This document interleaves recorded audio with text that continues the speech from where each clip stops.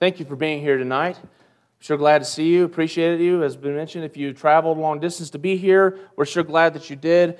We've been enjoying this week so far and can't wait to talk to you again tonight about God's words. We continue our series of studies on Old Testament characters who teach us New Testament Christian principles.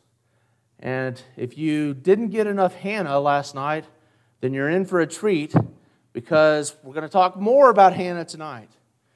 And we can't really talk about Hannah's prayer in 1 Samuel 2 without comparing it and looking at Mary's prayer in the New Testament. When Samuel was born, Hannah prayed a prayer of thanksgiving and rejoicing and glorying to God because of her circumstance. Mary prayed a very similar prayer when she was expecting Jesus.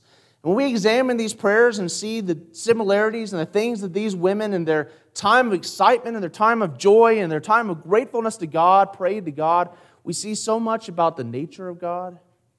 We see about the way that we need to interact with God and the relationship that we should have with God, how to praise Him, how to truly from our heart praise and glorify God. There's so much we can learn. I'm really excited to talk about it. You know, we talked about Hannah, we talked about her story, but Mary, we're hopefully pretty familiar with her as well. She was betrothed to Joseph, a carpenter who lived in Nazareth. The angel Gabriel came to her and told her that she was going to bear a son who she would call Jesus. And he would be one who would sit on the throne of David, Gabriel said. And Mary said, well, how can that be? Because she was a virgin, so she didn't understand how that could happen. How was that possible? And Gabriel said that the child would be conceived through the power of the Holy Spirit, and therefore he would be called the Son of God. And around that time, she went to go visit her cousin Elizabeth, and they greeted each other, and then she prayed this beautiful prayer, which we're going to talk about and we're going to study today. But I want you to imagine these two women. Imagine the experience that they're going through. Hannah, who longed so much for a child and finally received the fruition of her promise. And she said, for this child I prayed, and the Lord has granted my request. And then she praises God and glorifies Him. She was so devoted to God and had such a desire to glorify Him, and she did so in that prayer. And she knew that God had given her that request, and I'm sure that she had great expectations for Samuel, that Samuel would do many things to the glory of God, and certainly Samuel did. By the same token, Mary knew that her child was going to do great things, knew that he was the Son of God. And she had great expectations for him as well. Imagine being in their shoes and realizing that this child that you're going to have is going to be one who's going to bring great glory to God and who's going to do so much for the kingdom of God. How would that make you react? What would you do in that situation? We'll see their reaction, and I think it's just beautiful. When you look at these two prayers, there are remarkable similarities. But we need to keep in mind that they're praying from two different points in Israel's history. Hannah is praying in a time about 1,100 years before the time of Jesus, before there were even ever kings in Israel, and they were still in the time of judges. The kingdom of Israel had not really been established in that way, or at least not a kingdom, because there was no king. God was their king. And so it was kind of new, and it was relatively new in that time. And so when she talks about God winning victory over His people, she had some history to draw upon. But to me, it's kind of like she's looking forward to what's going to be happening in the future. So if this is Hannah, she uses her situation and the example of what she went through and how Peninnah mocked her and how God granted her request to expand upon that and look forward towards the history of Israel and all the good things that God would do for His people.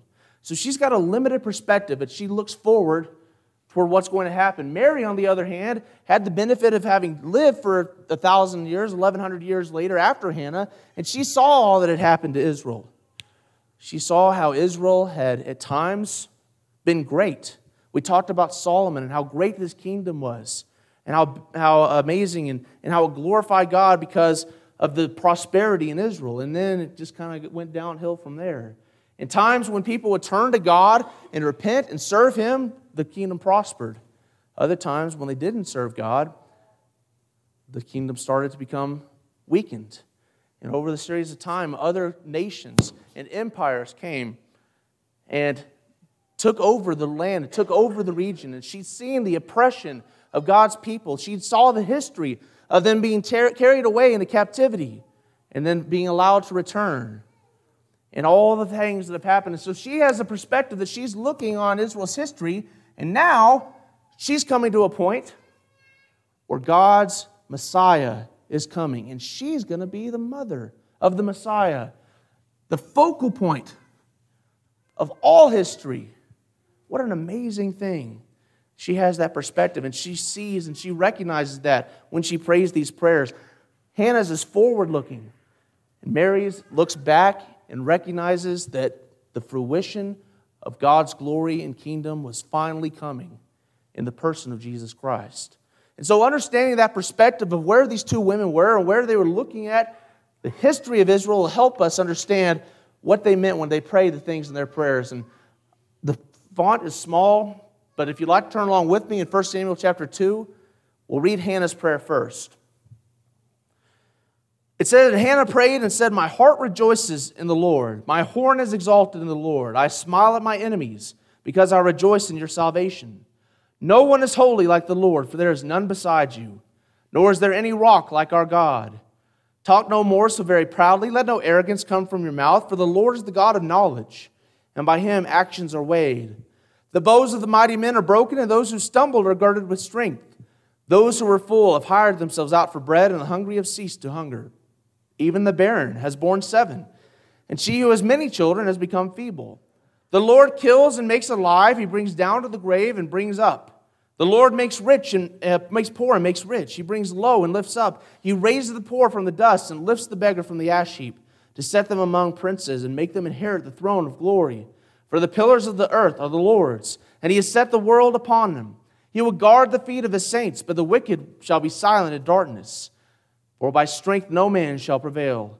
The adversaries of the Lord shall be broken in pieces. From heaven he will thunder against them. The Lord will judge the ends of the earth. He will give strength to his king and exalt the horn of his anointed." Powerful prayer from this devout woman of faith and trust in God and praise to him. And we're going to break it down in just a moment. But first, let's read Mary's prayer. In Luke chapter 1, 46 through 55. "And Mary said, My soul magnifies the Lord, and my spirit has rejoiced in God my Savior. For he has regarded the lowly state of his maidservant, for behold, henceforth all generations will call me blessed. For he who is mighty has done great things for me, and holy is his name. And his mercy is on those who fear him from generation to generation. He has shown strength with his arm. He has scattered the proud in the imagination of their hearts. He has put down the mighty from their thrones and exalted the lowly. He has filled the hungry with good things, and the rich he has sent away empty. He has helped his servant Israel in remembrance of his mercy, as he spoke to our fathers, to Abraham, and to his seed forever." Another powerful, powerful prayer from this amazing woman, Mary, who is expecting the Messiah to be born. And we see these and we break these down, and we're going to do that in just a second. We're going to look at the similarities between these two prayers and see there's a lot of similarities. They prayed very similar things. One of the things that they both prayed was praise to God. Hannah said, "My heart rejoices in the Lord. My horn is exalted in the Lord. I smile at my enemies because I rejoice in your salvation." Now, Hannah, again, is using her particular situation where she had received the promise or she had received the fruition of the prayer that she had prayed to God. She had a child now. And she praised and glorified God because God allowed her to do that. And that is an example of those who trust in God being blessed by God, and those who ridicule and mock those who serve God of not winning. Likewise, Mary said, "My soul magnifies the Lord, and my spirit has rejoiced in God my Savior. For he has regarded the lowly state of his maidservant. For behold, henceforth all generations will call me blessed. For he who is mighty has done great things for me." So she said, "I rejoice in God." God has blessed her in allowing her to be the mother of the Messiah and the mother of the one who is called the Son of God. And she glorifies and praises him. "My soul magnifies the Lord. My spirit has rejoiced in God, my Savior," for what a great blessing he has blessed her with. Both women recognize the holiness of God. "No one is holy like the Lord," says Hannah, "for there is none beside you, nor is there any rock like our God." And Mary simply says, and holy is his name.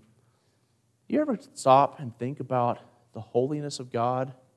What does it mean that God is holy? Holy is his name. Holy, holy, holy is the Lord God Almighty, who was and is to come. What does holy mean? What does the word even mean? It means sacred. It means set apart. It means pure and undefiled. There is no being in all of creation, all of existence, who is anywhere near like God in his perfection, in his righteousness, in his power, in his mercy, in his love, in his goodness. Do we ever realize that and recognize and praise him for that? When we think about what God has done and just look at the stars and the universe and the things around us and realize all that was done by the hand of a holy and righteous God. And it's just amazing. And when you think about that, it just is overwhelming almost. Isaiah 55, verses 8 through 9, which is not on the screen, but if you want to turn along with me, you can read that. Isaiah chapter 55, verses 8 through 9. I'll pull it up here in just a moment. It says here, starting in verse 8 of Isaiah 55, "For my thoughts are not your thoughts, nor are your ways my ways, says the Lord. For as the heavens are higher than the earth, so are my ways higher than your thoughts, and my thoughts than your thoughts." As the heavens are higher than the earth. You ever think about how big and vast our universe is? They talk about billions of light years across, and that's just incredible distance that we can't even fathom and comprehend. And God says, as far as the stars, the most distant stars are from the earth, are my ways and my thoughts more than yours. We are so small.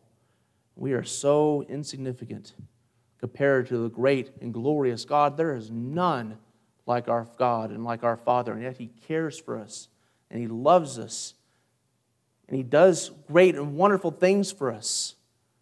That should make us want to glorify and praise and just be in awe of him, and that's what these women did. And it's a great example to us as well. And one of the things they talk about is the nature of God caring for those who are lowly and those who are oppressed. God will have a reckoning on the proud and an exaltation of the oppressed and lowly. Think about the things that he talks about here. She talks about here. Hannah talks about these reversals that are all too common, or so very common throughout history and throughout the Bible, and it so greatly shows us the nature of God, that he cares for those who are lowly, those who are oppressed. The barren has borne 7. Those who are full have hired themselves out for bread, and the hungry have ceased to hunger. The Lord kills and makes alive. He brings down to the grave and brings up. The Lord makes poor and rich. He brings low and lifts up. Those who exalt themselves against God will be brought low, and those who are humble and those who submit to God will be lifted up. We see that over and over and over again. And that just speaks to the majesty and love of our God. Just a few examples. Exodus 22, 22 through 24. "You shall not afflict any widow or fatherless child. If you afflict them in any way and they cry at all to me, I will surely hear their cry. And my wrath will become hot, and I will kill you with the sword. Your wives shall be widows, and your children fatherless." A reversal. "A father of fatherless, a defender of widows is God in his holy habitation." God cares for those who are needy and those who are oppressed. "The Lord watches over the strangers. He relieves the fatherless and widow, but the way of the wicked he turns upside down." Another reversal. "Pure and undefiled religion before God and the Father is this, to visit orphans and widows in their trouble, and to keep oneself unspotted from the world. But he gives more grace. Therefore he says, God resists the proud, but gives grace to the humble. Therefore submit to God, resist the devil, and he will flee from you. Draw near to God, and he will draw near to you. Cleanse your hands, you sinners, and purify your hearts, you double-minded. Lament and mourn and weep. Let your laughter be turned to mourning, and your joy to gloom. Humble yourselves in the sight of the Lord, and he will lift you up." Again and again, and I could fill every part of this wall with scriptures that tell us about God's nature of lifting up those who humble themselves, those who are oppressed, those who are lowly, and bringing down those who are haughty, and those who are proud, and those who resist God. That tells you something. If you look at that, if you study that, and that's powerful, and that's important. I want to talk about that in just a moment. But God will have a reckoning on those who are proud. Mary says the same thing. He has shown strength with his arm. He has scattered the proud in the imagination of their hearts. He has put down the mighty from their thrones and exalted the lowly. He has filled the hungry with good things, and the rich he has sent away empty. What Hannah does in her prayer is she uses her particular situation, how Peninnah mocked her, and Peninnah was against her. Peninnah represents those who are proud, and those who are haughty, and those who are enemies of God. Hannah was a devout woman, one who completely followed God, it seems. And so for Hannah to pray to God and for Him to grant her request shows that she was a devout woman and shows that God cared for her and God demonstrated His ability and inclination to exalt the lowly and those who are oppressed. And she uses that particular situation forward-looking to describe the nature of God and how He helps those who are helpless. He is a wonderful, loving, merciful God. And Mary recognizes this quality as well. Lowly Mary is now going to be blessed for all generations. Both women also pray and talk about God's triumph over evildoers and exaltation of His people. Hannah says He will guard the feet of His saints, but the wicked shall be silent in darkness. For by strength no man shall prevail. The adversaries of the Lord shall be broken in pieces. From heaven He will thunder against them. The Lord will judge the ends of the earth. He will give strength to His king and exalt the horn of His anointed. So again, Hannah's individual situation translates to God's inclination and God's nature of caring for His people. Mary also says this. And His mercy is on those who fear Him from generation to generation. He has helped His servant Israel in remembrance of His mercy as He spoke to our fathers, to Abraham, and to his seed forever. Hannah looks forward to those who might oppress Israel and says that He's going to exalt Israel if they turn to Him. That's the impression that I think we can get from this. And very interestingly, notice how she's writing in future tense. She's speaking this in future tense. The adversaries of the Lord shall be broken in pieces. I'll try to use that like a pointer again. They'll be broken in pieces. From heaven are you thunder against them. The Lord will judge the ends of the earth. He'll give strength to His king. He will do this. It shall be done. The Lord will do this. He will give strength to His king. All in future tense, looking forward to what God is going to do for Israel. She even says He'll give strength to His king and exalt the horn of His anointed. Who's the king? There was no king in the time of Hannah. So she was looking forward to the time when there would be a king. And in fact, it was Samuel who anointed the first king, Saul, and later he anointed David.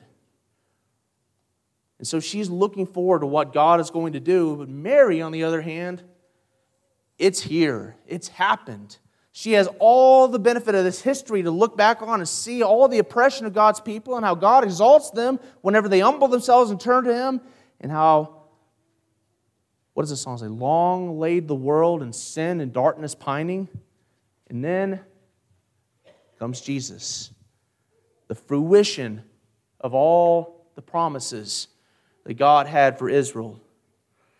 And she even recognizes that. She looks at it from a spiritual perspective. She may not fully understand it, but she knows that now is the time where the Messiah is going to come and fulfill the promise to Abraham and to his seed forever. And she rejoices in this. Hannah looks forward to it happening, and Mary is seeing it come to pass. What an amazing perspective. And they both say the exact same thing, basically. And there's so much we can learn from that. If you consider Hannah's words, you'll realize when we think about all that Hannah went through and how God granted her request, how important prayer is in general for each and every one of us, and how God cares for us. If we humble ourselves before Him, if we cast our cares before Him, if we turn to Him, if we give all our problems over to Him, He cares for us. And He may not always grant the things that we want. Like we said last night, sometimes He may say no. But we also know that God does listen to prayers, and prayers make a difference. Confess your trespasses to one another and pray for one another that you may be healed. The effective, fervent prayer of a righteous man avails much. It makes a difference. And we may not always be able to recognize, this is something we were talking about today at breakfast, we can't always recognize necessarily the providence of God and how He works and whether God directly intervenes today in our lives or not. We don't always understand that, but we do know some things. We do know that He is the source of every good and perfect gift. Every good and every perfect gift is from above and comes down from the Father of lights, with whom there is no variation or shadow of turning. Therefore, we can and should glorify God for all the good things that we have in our life. Whether God allowed those things to happen by time and chance, by setting the world in motion and it coming to pass just because that's what happened, or whether or not God did that directly for us, we don't always know, but we always can glorify Him. And we always should glorify Him. And that doesn't mean, though, that we're always going to get everything we want in this life. And it doesn't mean that we're not going to sometimes suffer difficulties and pain and sorrow. But there are certain things that God promises us both in this life and in the life to come. Things that we know that we can have even here and even now. Mark 10, 29 through 30, what does Jesus say? Jesus answered and said, "Assuredly I say to you, there is no one who's left house or brothers or sisters or father or mother or wife or children or lands for my sake and the gospel's, who will not receive 100-fold now in this time houses and brothers and sisters and mothers and children and lands with persecutions, and in the age to come, eternal life."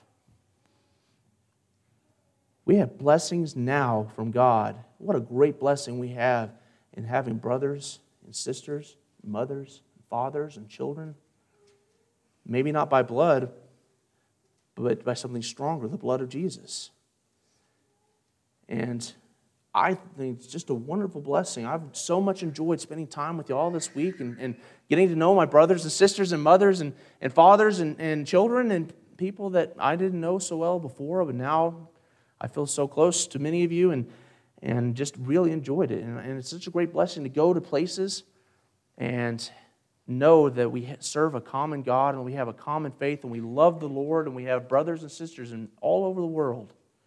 What a blessing.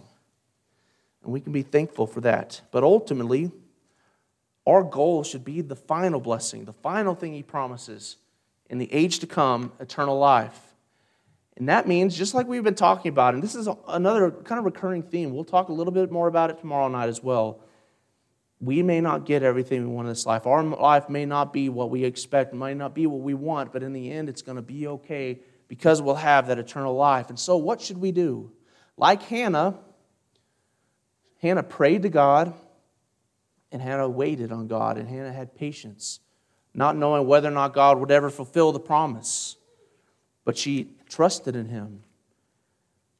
And we can do the same thing. We can wait on God patiently, not knowing whether or not we'll receive the things that we might desire in this life, but that's okay because we have a better one coming, don't we? James chapter 5, verses 7 through 8 says, "Therefore be patient, brethren, until the coming of the Lord. See how the farmer waits for the precious fruit of the earth." I didn't write this knowing that this would be very much true in this area this time. "Waiting patiently for it until it receives the early and latter rain. You also be patient. Establish your hearts, for the coming of the Lord is at hand." And how true is this? What a great blessing it is whenever, I'm not a farmer, but whenever farmers farm, I've started doing some gardening, and it's going okay. But the hot sun beats down and there's no rain and you rely on the rain. And then finally, a day like today happens for some people. The clouds start to roll in, the winds start to blow, and the first drops come down. And you rejoice and are thankful for the rain, because that's your livelihood. How much greater will it be when the Lord returns? We go through our sin and sadness and sorrow and death and difficulty and pain in life. We wait on the Lord. He may have been talking here about the end of a persecution, but I think the principle is very much this case for us as well when we wait on the second coming of God. Waiting patiently. Is that your attitude? Is that my attitude? Or do we complain to God and not give God the glory, not give God the praise, not thank Him for all the good blessings we have in our life? And there are so many ways that we can and should praise and glorify God. When's the last time you stopped and counted your blessings? a while back, I was sick, and I don't know, I'm going to tell myself a little bit. I had some kind of illness where I had a fever and stomach ache and pain, and I was just miserable. I mean, I'm probably being a big wimp, but I was rolling around on the bed just, man, in awful pain, and I had no relief, and nothing was making me feel any better. And then I got thinking about that song, and again, this is so trivial, such a silly thing, but, count your many blessings. Angels will attend, help and comfort give you till your journey's end. And I started thinking about my blessings in my life and all the good things that God has done for me. And I couldn't even begin to count them all, but I just started thinking about that and praying to God and thanking Him for those good things. And that gave me some comfort. When's the last time, I'm not trying to toot my own horn here, but when's the last time you and I do that? I don't do that near often enough. Do we praise and glorify God and thank Him for all the good things that He's done?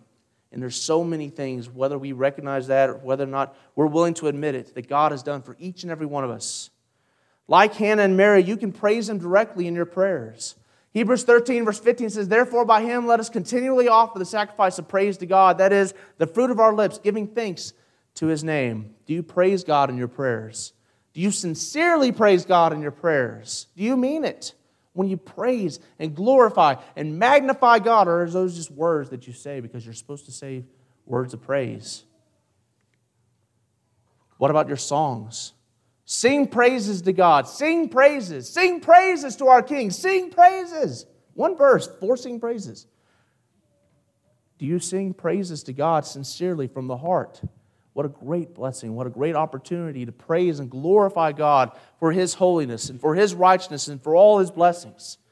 You can praise Him by giving and serving others, by obeying Him, by everything that you do. As each one has received a gift, minister to one another as good stewards of the manifold grace of God. If anyone speaks, let him speak as the oracles of God. If anyone ministers, let him do it as of the ability which God supplies, that in all things God may be glorified through Jesus Christ, to whom belong the glory and the dominion forever and ever. Amen. Let the glory of His name be the passion of the church. All things, God needs to be glorified through Jesus Christ. So whatever you do, whether you minister, whether you speak, whether you sing, whether you give, whatever ability God supplies, do it all to His glory. Do it completely and from your full heart and mind and spirit and soul. Is that your attitude? Is that your mindset? Or sometimes we just kind of go through the motions when we sing our praises, when we pray to God, when we minister, when we give, when we speak? Devote yourself fully to Him. Honor Him and make sure everything you do is to His name and His honor and His glory. The last thing I want to talk to you about tonight is a warning. And we see in both of these mothers' prayers a warning that if we exalt ourselves up against God, and we lift ourselves up with pride, and we resist Him and resist His people, we will be brought low, either in this life or in the next eventually, if we resist God and turn against Him. There's a grave warning against pride, and pride is the downfall of so many people. Pride goes before destruction, and a haughty spirit before a fall. It's the downfall of so many people who usually say one of two things. Whether or not they say it, they do it. One is, I don't have to do things God's way because I know a better way. I'm going to do it my way and I don't have to follow God. Or, look how great I am. Look how much better I am than so-and-so. Look how wonderful I am, that I am so righteous, I am so good, I do all these things. And we may not say that. I mean, who says that? Some people do. I guess the person who prayed, look how righteous I am. He prayed that. But usually we don't do that. But sometimes we let the seeds of that get into our mind and get into our heart. We start to think that way, and it grows and it germinates and it becomes a big plant, and eventually our heart is overtaken in pride. And it's all too easy to let those little seeds fall into the cracks if we don't fill our heart with humility and humbleness and trust completely in God. And so in order to guard against that, I encourage you to think about and consider each and every day whether or not you're fully and completely devoted to God and glorifying Him, or if there's little seeds of glorifying Nathan, or glorifying Jason, or Brother Ty, or whoever it might be. Is it about me, or is it about God? What does the Bible say we should do? I have been crucified with Christ. Nevertheless I live, yet not I, but Christ lives in me. And the life which I now live in the flesh, I live by the faith of the Son of God, who loved me and gave Himself for me. It's not about me. It's about Christ. It's about glorifying Him. We sing that song almost every night. And Blakely can probably sing it. I don't know. And we just sing that, but it has meaning. We should remember that. We should live that. It's not Nathan. It's not about me. It's not an ounce of pride. It's complete and absolute surrender and trust and glorying in God, not myself. Do not let pride be your downfall, because it will come in the end. It will destroy you. And I think there's a lot we can learn from continuing to study these prayers. We're going to stop there tonight, but these two amazing women of faith teach us so much about how to glorify and praise God, how to wait for Him patiently in hope, how to trust in Him, how to submit ourselves fully to Him. And ultimately, we can again look to the example of the one that Mary was praising God for, Jesus. And His example of humility and not being about Him, but of being about glorifying God. And how He came to the earth, left the throne of heaven, became a man, humbled Himself, lived a life of sorrow and pain, but lived it perfectly and sinless, and went to the cross dying for our sins. Was buried, was resurrected, giving us a hope of our own resurrection where we can be with God forever and glorify Him for all eternity. Be like Jesus and be like these women who, in their way, were like Jesus, and they trusted and submitted to God and taught about His mercy on those who are in need, and in His glory and His holiness, and how wonderful and majestic He is. Praise Him in your songs, in your prayers, in everything you do. Do it to the glory of God, because it's not about me, it's about Him, it's about Christ. Hopefully that's your attitude, and if it's not, then why not make a change today? Why not cast out those seeds of pride and those seeds of not praising, glorifying God from our heart and sincerely trusting in Him, and make a decision that you're going to completely and fully hide yourself in Christ. It's no longer I who live. Make that decision today, and let that be your mantra. Let that be your way of living your life. It's not about me, it's about God and what I can do to glorify Him. We can pray with you and for you, and we can help you. Or if you're not a Christian this evening, you want to submit yourself, you need to submit yourself fully over to God and accept the wonderful blessing that God has given you in having the opportunity to have your sins washed away through His blood. What a great blessing. You can have that tonight. We can help you. If you want to follow those steps which are necessary to become a child of God, submit yourself to Him, completely surrender your life and your thoughts and your deeds and action to Him, we can help you tonight. Let us help you. Come forward as we stand and sing.